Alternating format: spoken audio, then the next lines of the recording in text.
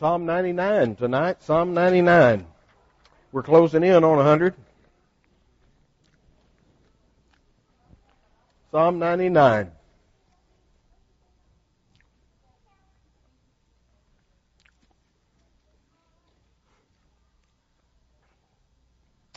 Let's just read through it first, and then we'll go back through and discuss it. Let me begin. Psalm 99, verse 1. The Lord reigneth. You've heard that before here in this section. Let the peoples tremble. He sitteth between the cherubim. Let the earth be moved. The Lord is great in Zion, and He is high above all the peoples. Let them praise Thy name. Let them praise Thy great and terrible name, for it is holy. The king's strength also loveth judgment. Thou dost establish equity. Thou executest judgment and righteousness in Jacob.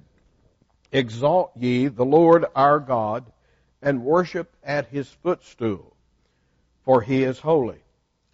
Moses and Aaron among His priests, and Samuel among those who call upon His name, they called upon the Lord, and He answered them. He spoke unto them in the cloudy pillar. They kept His testimonies and the ordinance that He gave them. Thou answeredest them, O Lord our God. Thou wast a God who forgavest them, though Thou hast taken vengeance on their inventions. Exalt the Lord our God, and worship at His holy hill, for the Lord our God is holy. This psalm has received the nickname over the years as the Holy, Holy, Holy Psalm. Did you notice that 3 times, one at the end of verse 3, again at the end of verse 5, and then again at the end of verse 9, we have the statement that God, or the name of God, is holy. And we're going to let those 3 endings sort of divide this psalm up for us in 3 divisions. Now, the old writers were constantly looking for traces and whiffs of the Trinity in the Old Testament, and when they found 3 of something, they almost always would sort of gravitate in that direction. And there were some of the old writers who, commenting on this psalm, would point out that the first section is dealing with the holiness of God the Father, the second section, the holiness of God the Son, the third section, the holiness of God the Holy Spirit. That may be stretching things a little much. That seems to be finding in here what you want to find rather than perhaps what's actually there. But at the very least we can say is that the first section, verses 1 through 3, tell us that God is holy because of who He is. The second section tells us that God is holy because of what He does. And the third section tells us that God is holy because of what He has said, the revelation, the utterances that have come from Him. So we're going to look at them in that light. God is holy because of who He is, because of what He's done, because of what He said. Okay? Let's begin with the first one. Holy because of who He is. By now, this is almost like a broken record, this little phrase. The Lord, or Jehovah, Yahweh, reigns. Look back in Psalm 93, verse 1. What do we see? The Lord reigns. Psalm 96, verse 10, saying, among the heathen, the Lord reigns. In Psalm 97, verse 1, the Lord reigns. Now here again in Psalm 99, verse 1, the Lord reigns. So notice that we have had the repetition of the fact that God is reigning in the heavens. I want you to notice, however, the different reaction this time to the fact of God's reign. If you look back to Psalm 97, verse 1, it says, the Lord reigns, let the earth rejoice. Our psalm tonight says, the Lord reigns, let the people tremble. Very different reaction, isn't it? We would ask ourselves, well, which one should we do? In view of God reigning, which emotion should we feel? Rejoicing and joy, or trembling? Well, there's a sense in which both are true, aren't they? They are 2 sides to this coin. That the God that we worship is on the one hand a righteous, just, holy God who will, and I'm sort of butchering the text here, but Exodus 34 where he says to Moses, he will by no means clear the guilty. He will visit the iniquity of the fathers to the third and fourth generation. He is that kind of God. And yet on the other hand, he is the Lord God who is merciful and kind and compassionate and loving. And so you say, well, wait a minute, which God is he? Well, he's both. Both of those things come together in the holy personality of God Almighty. And therefore, we see His goodness and His righteousness oftentimes in Scripture set side by side. In fact, notice in Psalm 98, verse 8. Psalm 98, verse 8, we have the floods clapping their hands, the hills being joyful together before the Lord. But what is He doing? He's coming to judge the earth. With righteousness shall He judge the world and the peoples with equity. Whether you rejoice in God coming in judgment is going to depend on whether you're a lawbreaker or not. The criminal doesn't much like the fact that there's a new sheriff in town. The folks that are law-abiding, they don't mind. They rejoice in that fact that somebody's here to keep order, to restore what is just and holy and right. So your reaction is going to depend a lot on the condition of your heart. There are a number of texts that we see the two things set side by side. Do you recall in Romans 11, the one that came immediately to my mind earlier today in thinking about this was where the branches are broken off, the olive tree and wild olive branches grafted in, you know the text there. And in verse 22 of Romans 11, Paul writes, "Behold, therefore, the goodness and the severity of God." Behold, take a look. Behold the goodness and the severity of God. He goes on to say, on them who fell, severity, but toward thee, goodness. So there you see both sides of the coin. And therefore our fear, our worship of God should be joyful, but it's also coupled with the fear of God, with a holy, awe-respecting fear of God Almighty. I've often said that I don't ever remember being scared of my father when I was growing up. However, I feared him. You say, well, what do you mean by that? I feared to disobey him because I knew what the consequences were going to be. I knew my father too well to know he wasn't going to let me get away with it. I'd been out behind the woodshed too many times with him. I knew what was going to happen if I crossed him. And yet, at the same time, I wasn't scared of him. I loved my father. He loved me. I was comforted by that. So those two things go together. Our friend Jerry Bridges, one of his books is titled The Joy of Fearing God. It seems almost like an oxymoron, doesn't it? But there is those two things that we see here, the two reactions to the fact that God reigns. In one case, the nations rejoicing. The other case, the world trembling before Him. Notice God's sovereignty now, and His reign is being described. In verse 1, again, He sits between the cherubim. What are cherubim? The little cherubs, yeah, it is. What's the difference between a cherub and a cherubim? What have I told you about Hebrew? You put an I-M on the end of it, you got more than one. That's the plural. So a cherub is a singular cherub. A cherubim are more than one. And why would you say that God sits between the cherubim? The mercy seat over the Ark of the Covenant had on each end a cherub, a golden cherub with their wings outstretched over the Ark. And so what does that make the Ark? If God sits, or where would you say a king sits? What do we call that? It's a throne. So where would God's throne be? Well, it's between the cherubim. Now, this is getting me way off topic. I knew you was going to do this to me because you're going to push me in this direction. No, you can tell I'm already leaning in that direction, just want to go there. But the cherubim, when we see them, form what we would call the throne and the chariot of God. We see that in Ezekiel very clearly, where God's throne is seated upon these four creatures. And it's sort of like Ezekiel says They just looked in the direction they wanted to go, and that's the way they went. He obviously was trying to describe to us what we would call not just four-wheel drive, but four-wheel steering. That anytime these beings, they're alive, and rather than having four wheels that have to roll only in one direction like a wagon, the four cherubim, I guess we would call them, that formed each corner of this chariot simply conveyed the throne wherever he goes. When they moved the ark, if the ark is then the throne of God, how'd they move it?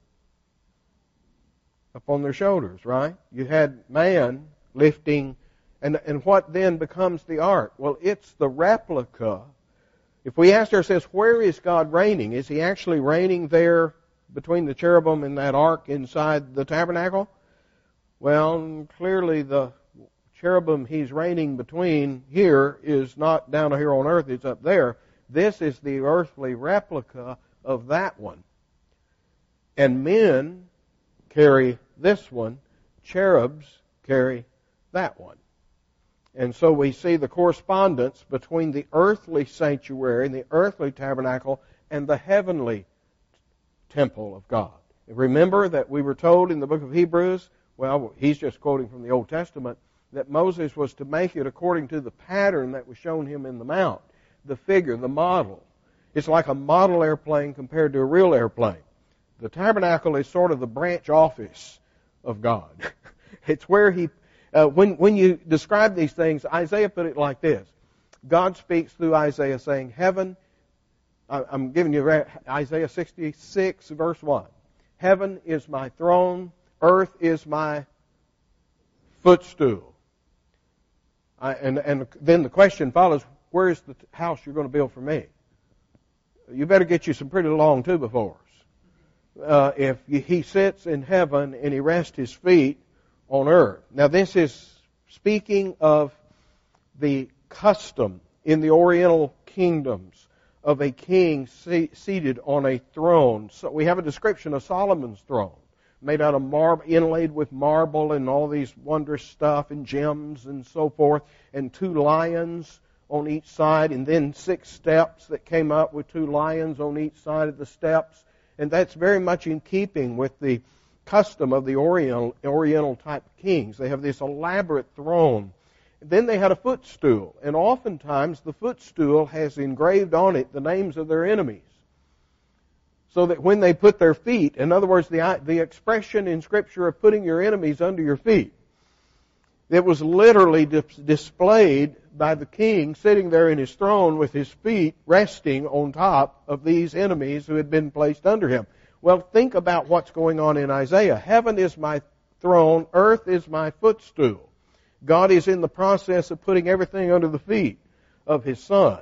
And so this is sort of the branch office. I'm just struggling for ways of describing it. This is the outpost of heaven here on earth. The real throne of God is in the heavens, but the tabernacle in a model, in a figure, displayed the rule and reign of God Almighty. And so that's the first thing we notice, that He is seated between the cherubim in the heavens, and notice, let the earth be moved. He's not moving, the earth is. The idea is that He is prominent, He is in charge of what is happening on earth.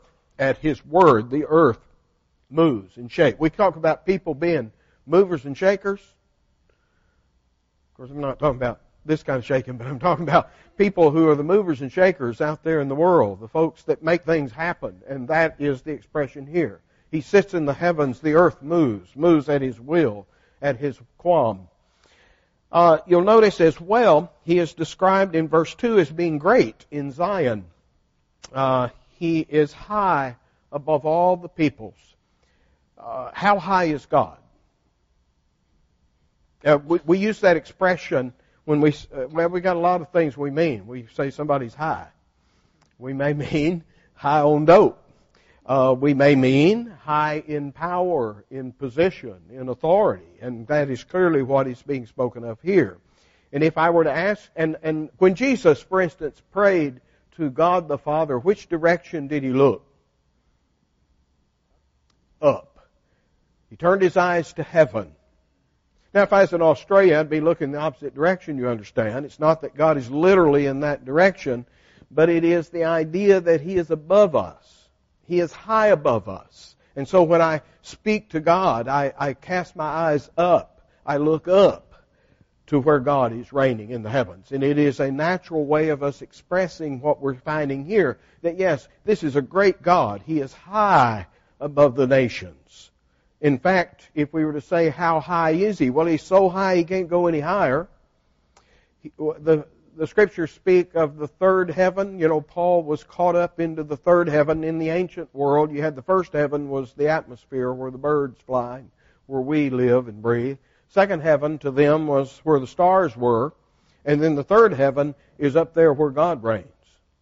And so it is that Paul was caught up to the third heaven, to the very realm of God Almighty. And there is not a fourth heaven. That's it. That's as high as you can go, where God is. So notice that this is expressing that God is reigning. He is not some little local, territorial potentate. He is the great King who reigns over all things and over all nations. And then, the admonition in verse 3 is, let them praise thy great and terrible name.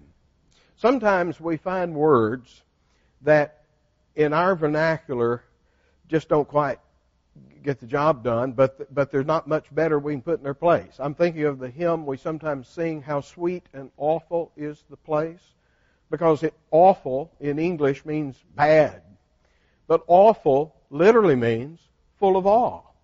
Like wonderful means full of wonder. It's miraculous, amazing.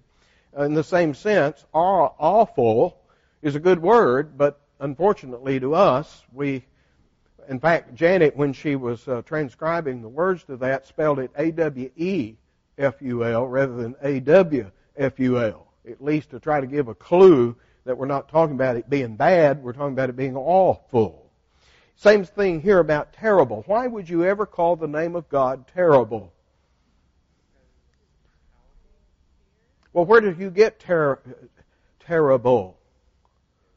It terrifies.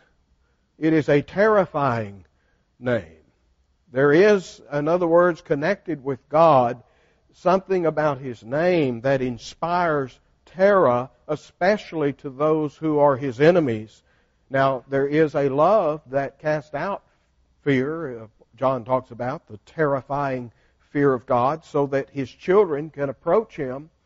I think I told you the story. I still get tickled every time I hear this. An old preacher boy from Georgia, one of the pastors' meetings, was telling this story about Vince Dooley, who coached for the Georgia Bulldogs for years. And Dooley had a rule on his team that if you ever quit the team, you couldn't come back. And these big old Georgia Bulldog linemen, big old black fella, had a lot of personal problems going on one weekend, and he come Monday morning, he just quit the team. Well, a couple of days later, after thinking about it, he wants back on the team, and Vince Dooley won't even see him. He's sitting outside the athletic building at the University of Georgia, out there on a bench, just bawling his eyes out. Big old Georgia Bulldog lineman. And because Dooley, the secretary, won't even let him past her, won't even see him. And a little boy comes skipping down the sidewalk, and he stops, and he looks at this big old guy over there bawling his eyes out, and says, "Hey, what's wrong with you?" And he looks up, and he says, "Coach Dooley won't see me." He said, "Well, why won't he see you?" "Well, I quit the team." He said, "Well, come on. I'll take you to see him." And he hops up, and he goes with him, this little boy, and they walk right past that secretary who had been stopping him every time he tried to get in there. He opens the door right into Vince Dooley's office. The little boy says, "Hi, Dad, there's a guy here who wants to see you." There's a sense in which Christ, if the Son makes you free, you shall be free indeed. If the Son introduces you, if the Son brings you in, you're okay. And therefore the terror leaves and departs. But God's name is nevertheless terrifying, terrible. I liken it to walking up to the edge of the Grand Canyon. If you've ever had that experience. I mean, the Grand Canyon, after all, what do you do there? Look. That's it. What do you look at? A hole. A hole. People come from all over the place to go stand there and look at a hole in the ground. But what a hole. And I remember, I was 13 years old. I was on a cross-country trip with my uncle. My cousin, I had a cousin that's a year older than me, and we were headed up to the Seattle World's Fair in 1961, camping out our way across the west, and from El Paso is where we started. And just sort of running up to the edge of the Grand Canyon, and whoa! Whoa, yeah. All of a sudden the hair stands up on the back of your neck.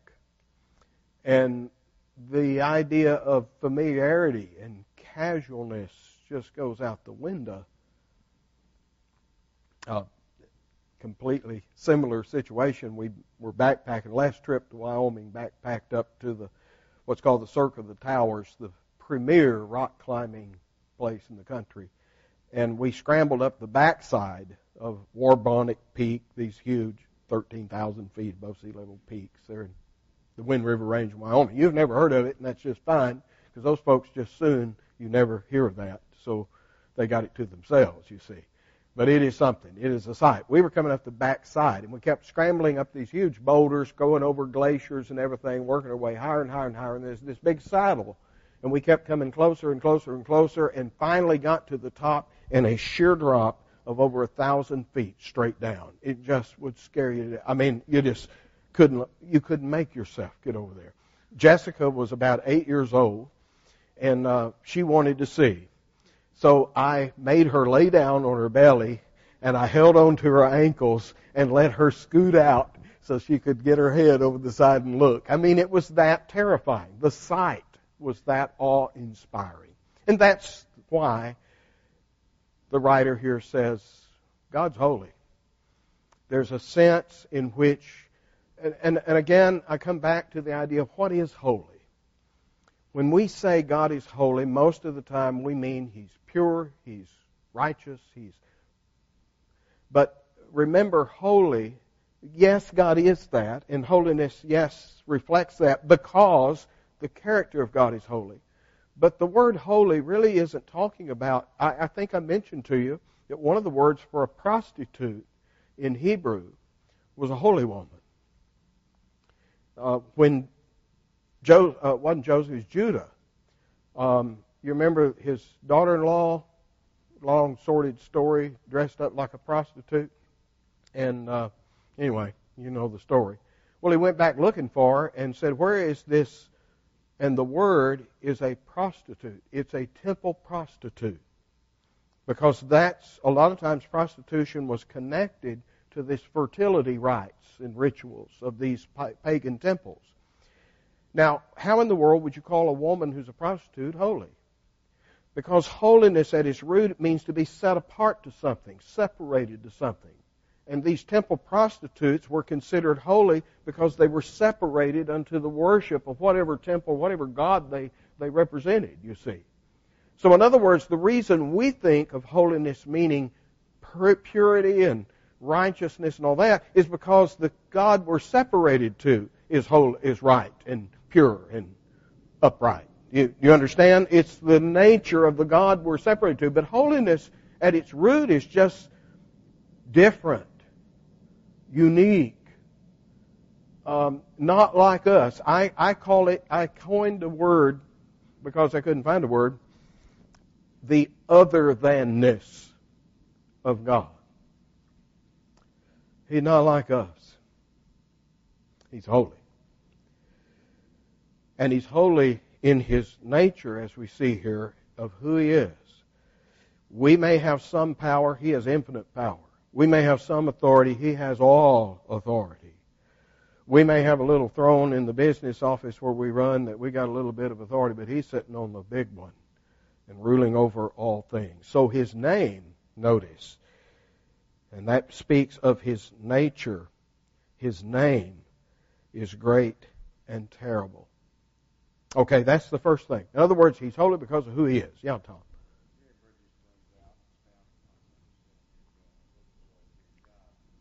Yeah, yeah. The other side. Yes.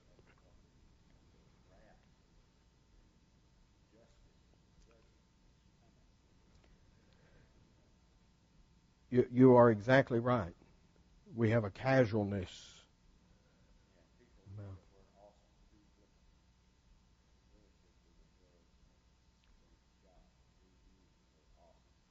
Yeah. Yeah. There is a sense of we serve with godly fear and reverence this holy God. And we, on the one hand, and there is the balance. We've had a lot of discussions about how do we worship. On the one hand, our worship ought to be joyful. We're thankful. I think of all the adjectives, and yet at the same time, coupled with this holy reverence and fear of God. Because, like you say, we're in a culture that since the 60s, the idea of formality has gone out the window. And a lot of that was good. A lot of that was put on and fake and contrived and worked up. But at the same time, then, it's very easy to fall into a very flippant attitude regarding God and the things of God, and trifle with those holy things. One thing we learn from the Old Testament is you don't trifle with a holy God. He means business. He's deadly serious about what He does. So that's the first thing. We praise Him because He's holy, and He's holy because of who He is. And then as we come into the second section, notice now we're talking about, in verse 4, the King's strength. And this is why I say that we're now looking at His holiness because of the things that He does. And it's interesting that the King's strength also loves judgment, or justice would be a better translation here. Righteousness, equity. Notice the King's strength loves justice. That's a strange expression to me. But notice that it would behoove us, if we are worshiping this great and holy, terrible God, to stop for a moment and ask ourselves, I wonder what this great God likes. I wonder what He desires. I wonder what this God loves. What does His power love? His power loves justice. In other words, the thing that moves His power, the thing that drives Him, is this love for justice and judgment. Notice as well, then we find His law. Not only does He love judgment, He establishes equity. To establish makes it, in other words, He makes it the rule of the land. It's the rule of the kingdom. Because He loves justice, He makes it the law. And when you ask yourself, anybody remember what is it that God requires of us? Anybody remember that text? Yeah, we all got it between the two of you.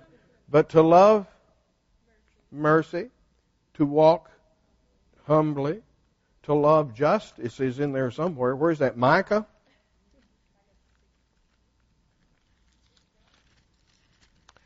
Micah 6:6 is where I'll start. With what shall I come before the Lord and bow myself before the high God?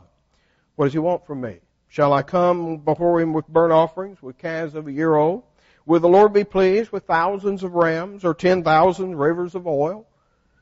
Shall I give my firstborn for my transgression, the fruit of my body for the sin of my soul? He hath shown thee, O man, what is good, and what doth the Lord require of thee, but to do justly, to love mercy, and to walk humbly with thy God. This God who loves justice requires of us that we do justly. See the correlation? And so this God whose power is inclined, He loves justice, establishes justice, and then notice this third thing, He executes justice and righteousness in Jacob. And when we say He executes, we're fixing to elect, for better or worse, we're fixing to elect a new head of the executive branch of our government. That's what the president is. We have three branches, right? We got the judicial branch, we got the legislative branch, we got the executive branch. The legislative branch makes the law. The judicial branch interprets the law. What does the executive branch do? He executes the law, supposed to. In other words, that's why you have a cabinet position called the Attorney General. He's in charge of executing the laws of the land. And that is why when somebody like Bill Clinton lies under oath, that it's such a serious matter, that it's not just about sex. It's the fact that the chief executive of the executive branch feels no compulsion himself to obey the law. That's the seriousness of the matter. And we can pick on Nixon and many others in the past as well. The executive branch has to execute. They are the authority that sees that the law is followed. Notice here's the third thing. God loves justice. He commands justice. And now He executes justice. In other words, cross Him and you will know His judgment upon man. So those three things all come together. So what do? Verse 5, we are to exalt Him. Now how are you going to exalt God? You're supposed to exalt Him and worship at His footstool, for He is holy. Notice again, now we're worshiping Him out of respect of what He's doing. Oftentimes we use that language. We're going to glorify God, right? We're going to exalt Him. We're going to raise Him up, lift Him up. Sometimes in our singing we use that. Well, tell me, how in the world are you going to exalt God? He's already as high as He can get. Are you going to be able to grant Him any more authority or power than He's already got? Now we can exalt a man to the presidency by casting our vote. But how in the world would you and I lift up God any higher than He already is? I hope that you're seeing, well, this is not talking about that. Well, what it's talking about inside here. In other words, objectively, He's as high as He can go. There is no higher than God. The question is subjectively, in the heart of man. Let me give you a good text to see this with. 1 Peter 3. And I'm thinking that doesn't sound right, but I hope it is. 1 Peter 3.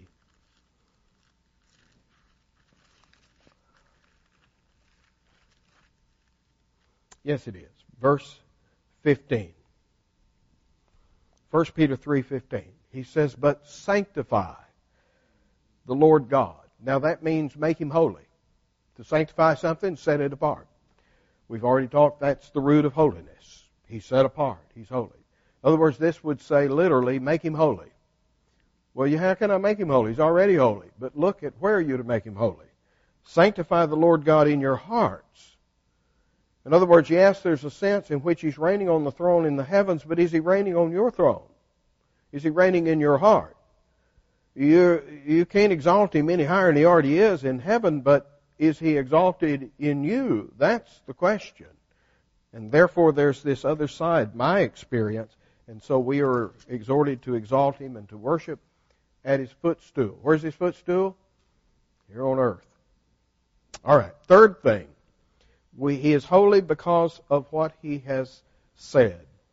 I want to remind you that Paul, in the section where he deals with prophecy and tongues and so forth, spiritual gifts, 1 Corinthians 12, 13, 14, he prefaces that whole discussion by reminding his hearer that once upon a time you worshipped dumb idols. Not dumb in the sense of stupid, although they didn't have a brain, but they were dumb in the sense they couldn't talk. And the great contrast between the worship of these idols who couldn't talk and the worship of God is because we worship a God who speaks. He communicates. He has given us utterances. And in those utterances, He has revealed Himself. We didn't go around just sort of thinking, staring at our navel, trying to figure out who God is. He has made a self-disclosure of who He is. We don't have to wonder. He's told us. We don't have to wonder about what His will is. He's given us His law. Do you see how this unfolds? That unlike the heathen who were constantly trying to figure out, well, what's the God we're going to look at? I'm out here whittling my God. I as Jeremiah says, I cut down that tree and I'm cooking my food over half of it. The other half I'm whittling on it make me an idol to bow down to. It's sort of a little parody on the stupidity of idolatry. But what are you going to make him look like? You know, what's your God? Well, you're going to have to imagine it, aren't you? Somebody's got to figure out, well, I think he's like this or I think he's like that. The Hebrews didn't have to worry about that. They had the revelation of God Almighty that told them the nature of their God, told them how He would be worshipped, told them what He expected of them, what His law for them was. As a result, notice the reference is made here of three men in particular, Moses, Aaron, and Samuel, who called upon God and God answered them. We have a number of occasions where that happened. If Moses and Aaron back at the giving of the law and the Exodus, we have it happening with Samuel. There's an interesting passage over in 1 Samuel 7. Would you look there just a moment? 1 Samuel 7.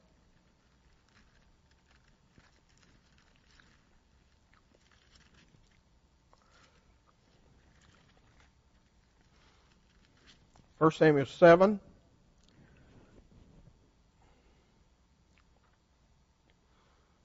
Down in verse 9. And Samuel took a sucking lamb and offered it for a burnt offering, holy unto the Lord.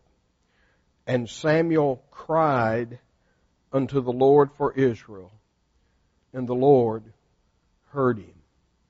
Notice that's what it means to call upon the name of the Lord, to cry out to the Lord, to call His way. Notice that God not only is the one they called upon, but God is the one then, according to our text, who answers them. I'm thinking of Elijah and the prophets of Baal, and the God who by fire answers, let him be God. And God answered by fire, didn't He? There's your answer. You want to know who's God? There's your answer. He is a God whom men call on, they talk to Him, and guess what? He's capable of returning the favor. It's not a one-way line. I had one of those down in Mexico one time. Phone worked one way. I was stranded in Veracruz Airport, and I was trying to call up here, get a hold of Linda, get a phone number, and after about a half an hour of staring at the phone trying to figure out the instructions, I finally got the thing. You had to use a credit card and all this, and I finally got it to dial. There were 6 phones, one of which had a dial tone. And anyway, I finally get the number in there, and I hear it ringing on the other end. Linda picks up. Hello. I said, Linda. Hello. Linda. Click. The one phone worked one way. Long story. But anyway, all of that to say, this is not a one-way street whereby we speak to God, but there is no word from God to us. Notice how that is being exalted here. They call upon His name. They called upon the Lord. He answered them. He spoke unto them in the cloudy pillar. They kept His testimonies and the ordinance that He gave them. Notice, they have cried to Him. He's responded to them. This is why God is holy, because of what He says, His revelation. Thou answered them, O Lord our God. Thou wast a God who forgavest them. Though Thou hast taken vengeance on their inventions, their devices. It's an interesting word. It's a word that pops up in the Psalms, or Proverbs, that man has many inventions. Nevertheless, the counsel of the Lord shall stand. In other words, man has all his schemes, his plans, but God's plan is going to prevail. That's the sense of the proverb. Here we have that word again. Man has his many inventions, his mousetraps, his contraptions, his ideas. And notice, what does God think of our ideas? Not much. You have vengeance on their inventions. You say, well, I just sort of think God needs to be worshipped this way. Well, that's what Uzzah decided. You know, remember when they were carrying the ark and the ark began to tip and he reached up and touched the ark? God struck him dead. It's what the sons of Aaron thought that day when they took strange fire and waved it before the Lord. I mean, let's burn something. I remember first time Christmas at this, long story, back in Wyoming, this Christmas program, and at the end they pass out, everybody's got a candle. I don't know what it is about candles, folks. But why is it that it's just a religious thing to do to burn a candle? I don't know. But here we were, sitting there like a fool. They turned the lights out, perfectly good lights, turn them out, and we're all sitting there holding a candle because it's just a religious thing to do, you know. And I was just thinking, Lord, please don't strike me dead sitting here holding this candle. Because those two boys, Nadab and Abihu, waved some strange fire before God, and he struck them dead. And he didn't need their inventions. He didn't want their inventions. He wants it his way. When we think of how should we worship God, well, let's check with Him. I mean, you say, well, I like this kind of worship. Well, that's not really the question, is it? The real question is what kind of worship He likes. Well, that's what Jesus was saying to the woman of the well. The hour is coming now is when the true God's going to be worshipped in spirit and truth. We're going to have to do it His way. It's not my personal preference here of what I like. It's the question is, what does God like? And so notice He has taken vengeance on our vengeance, and yet He forgave us. Isn't that a strange deal? It's like we use the expression, and I don't like it, I just don't know how to improve on it. That God loves the sinner but hates the sin.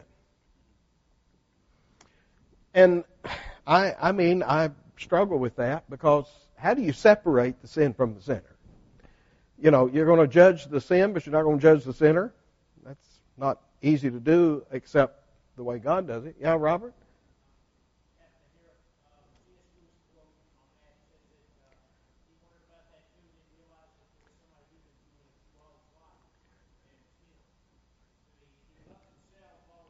And hates his sin. Yeah. Well, and like I said, I wish there was a better way I could express that. And here you see it expressed that He forgave us, but man, He took us to the woodshed over our sin.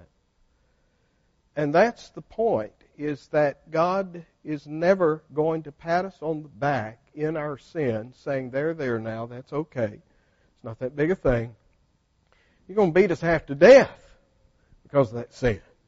He hates the sin, and He will do whatever it takes to separate you and me from our beloved sin. So here you have it.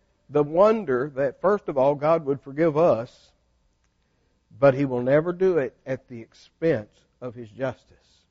And that is what took the cross for God to forgive sinners like us. If not for the cross, there is no forgiveness for us. I'm already working on a Sunday morning sermon out of 2 Corinthians 5 on reconciliation, and it's just amazing to me how the cross, the word cross, never used in that passage, but the idea of the cross is just woven into the warp and woof of the whole passage. God was in Christ reconciling the world to Himself. How did He do it? At the cross. That's it. And if there's no cross, if there's no judgment on my sin, then there can be no forgiveness for me. And God has judged Him in my place that He might be just. He loves, what we learned, His strength loves judgment. He demands justice, and He will judge. And yet He has judged it in the person of another. And that, then, is the third reason. Exalt the Lord our God and worship at His holy hill. Worship at His holy hill. In the Old Testament, you didn't just worship God anywhere you felt like it. You came to a specific place. In fact, Moses told them in Deuteronomy, when you get in the land, He's going to choose a place for His name. I mentioned last Sunday morning Sunday school, the Samaritans said that's Mount Gerizim, down in Samaria. We know from the revelation that we have in the Old Testament that it was the threshing floor of Araunah. Y'all knew that, didn't you? The threshing floor of Araunah. David had numbered the people. God had sent the death angel, literally, into the land. He stood with his sword drawn over Jerusalem. And David went down to the threshing floor of Araunah and offered offering and propitiated God. This was a place where God would be propitiated. They said, this is the place. On that place, they built the temple. That's how they knew where God had chose a place for His name. It's the place where He would be propitiated. And so notice that we are to exalt Him in verse 9, our Lord, and we're to worship Him, but we're to worship in a particular way. Again, a place of His choosing, a place of His revealing, and we're to worship Him in a way that He Himself has given to us. There is a fascinating story. Well, it's an interesting story, but there's a fascinating statement made in the life of David. You recall that Absalom had killed his older brother and ran off to Geshur. Was up there as his mother's side of the family. The guy up there was king. So he found asylum in Geshur because he knew he'd murdered his brother, so he ought to die. You know, that's what the law. And the king's supposed to be, what's the king supposed to do? He's the executive branch. He's supposed to be executing the law, even if it's your own son. But anyway, David, after a while, you have to understand Absalom apparently is the oldest living son. He's the heir apparent to the throne.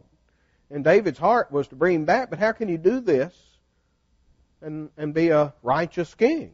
Well, Joab hires a woman of Tekoa. Tekoa is a little village about 10 miles or so north of Jerusalem. And gets her to come down and put on an act. She's to dress all in mourning and, everything, sackcloth and ash, all that good stuff. She's a hired weeper. She turned on the tears. And she comes to David with this tear-jerking story about how she had two boys and they were working out in the field and they got in a fight and one of them killed the other one. And now she says all my relatives want the one that's left. They want to kill him. And that's what the relatives are supposed to do. They're supposed to execute vengeance on the murderer, except most of the time the murderer wouldn't be right there in the family. It'd be somebody outside the family. But in this case, it's the other brother. And so she's pleading with David, well, David, I've already lost one son. Do I have to lose two? In other words, I'm being punished here through all of this. And so David is a sucker for his own story being told to him in the third person. That's what happened when Nathan, the prophet, came about the man with the sheep, Okay, anyway. He's still falling for it. Because what she's doing, she's telling him his story, you see. And the whole sense is she gets him to say, no harm will come to your other son. I'm going to spare your other son. If anybody touches a hair of his head, send him to me. I'll take care of it. And then she turns the table on him and says, you're the one at fault here. That's what you're doing. And the whole sense is you need to bring your boy back home. You've already lost one son. Why do you have to lose two? He tries. He brings Absalom back. But you talk about somebody who's trying to ride the fence. He brings him back, but he won't see him. Won't talk to him. Absalom finally gets frustrated. He wants Joab to make arrangements. Joab won't do it. So he burns up Joab's wheat field, and suddenly Joab's at his front door.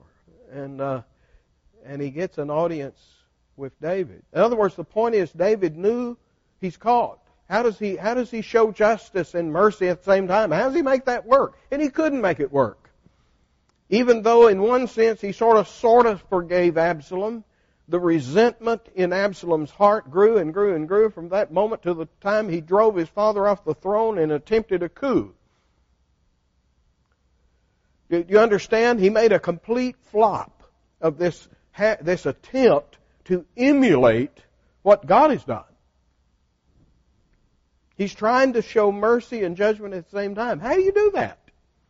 Anyway, in the middle of that discussion, I'm beating around the bush here, but it's a good bush. 2 Samuel 14. Why this is important is because here that widow lady, in the middle of her story, when she turns the tables on David, she says something that gives us a clue as to how the Old Testament people saw the temple rituals, the sacrifices, how they saw the ceremonial law. She gives a clue here. In 2 Samuel 14 and verse 14. For we must needs die, and there is water spilled on the ground, which cannot be gathered up again.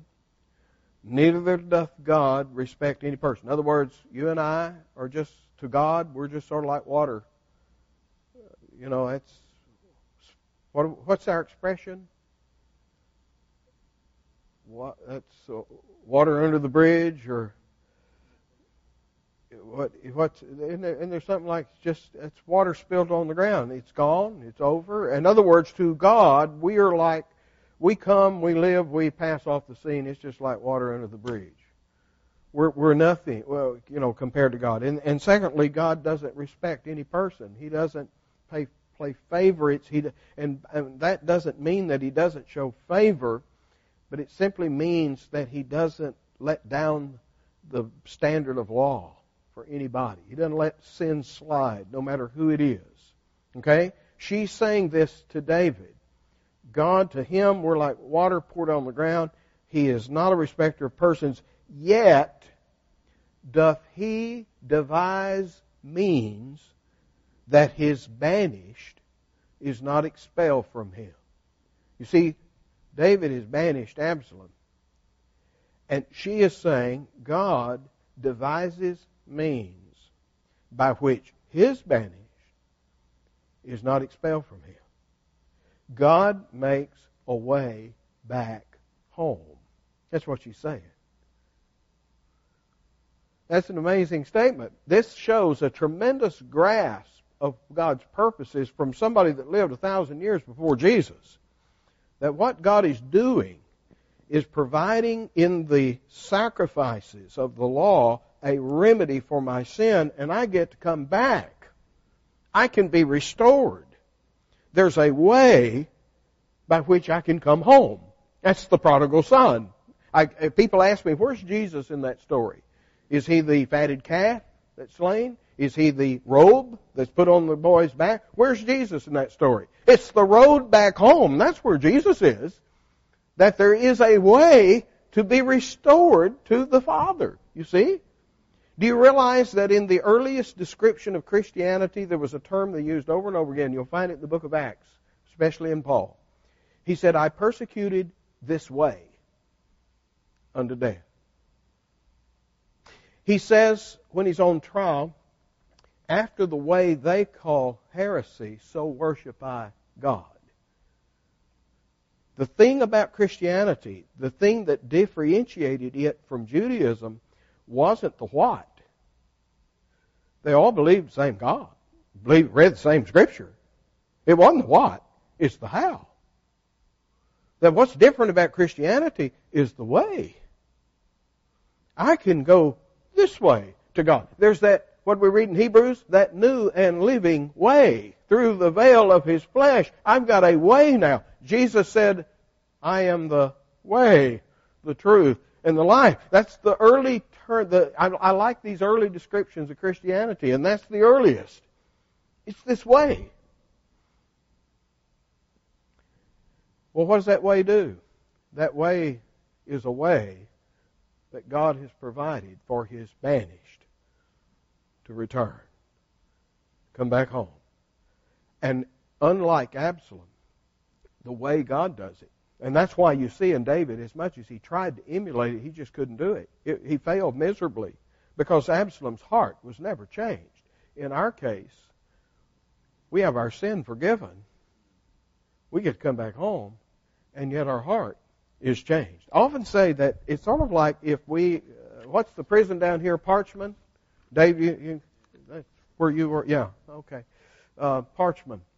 Can you imagine the governor saying, I've decided to pardon all the prisoners at Parchman. Next week we're going to unlock the gate and let them all loose. I've decided to give a blanket pardon. I mean, after all, I'm a Christian. I'm called upon to forgive, so God forgives us. We're sinners. He pardons us, so we're going to pardon all these criminals. How many of you think that's a good idea? How many of you think, and let's suppose that we add in addition to that, the governor says, not only am I going to pardon them and forgive them for all the past crimes they've committed, I'm going to pardon them for all the future crimes they might commit. How many thinks that's a good idea? Isn't that what God did for us? Not only forgave us all sins that are past, but all sins that we might commit in the future. He has given us a blanket pardon. Well, what would you suspect those criminals are going to do, having been forgiven all their crimes in the past and given a pardon for any crime they might? You're going to lock your door tonight? I'd lock mine. I'd get the gun. I'd sit there up all night long, sitting there at the door. Well, why don't you and I do that? Because the heart has been changed. Suppose the governor says, and I'm going to adopt every single one of them as my own children, and they're going to come to the governor's mansion, and they're going to eat at their table, and I'm going to put my character, my heart, my spirit into them. That's a different thing. That's what David never could do with Absalom. He could bring him back, but he couldn't give him a heart of love for his father. God not only has brought us back, He has devised means to bring back the banished, but He's also devised a means whereby we never want to stray again, if we can keep from it. We're going to worship Him. It's a holy, you begin to see why this is a holy way, isn't it? It's different. It's other than. It's not natural. This isn't how I would have done it. It's not how you would have done it. That's why I believe it's supernatural. It bears all the marks that this is it's just the way God would have done it, but it's not the way I would have. It's not the way man would have done it. Man would have done it like David and made a mess of it. God's the only one who can pull this off. As I said Sunday, if you had asked somebody before the fact, try to come up with what God would look like if He became man and lived among us, well, we'd come up with every kind of figment of imagination you can imagine with. And yet, when God comes and we read the Gospels, we say, well, yeah, that's it. Yeah, easy to see it after the fact, isn't it?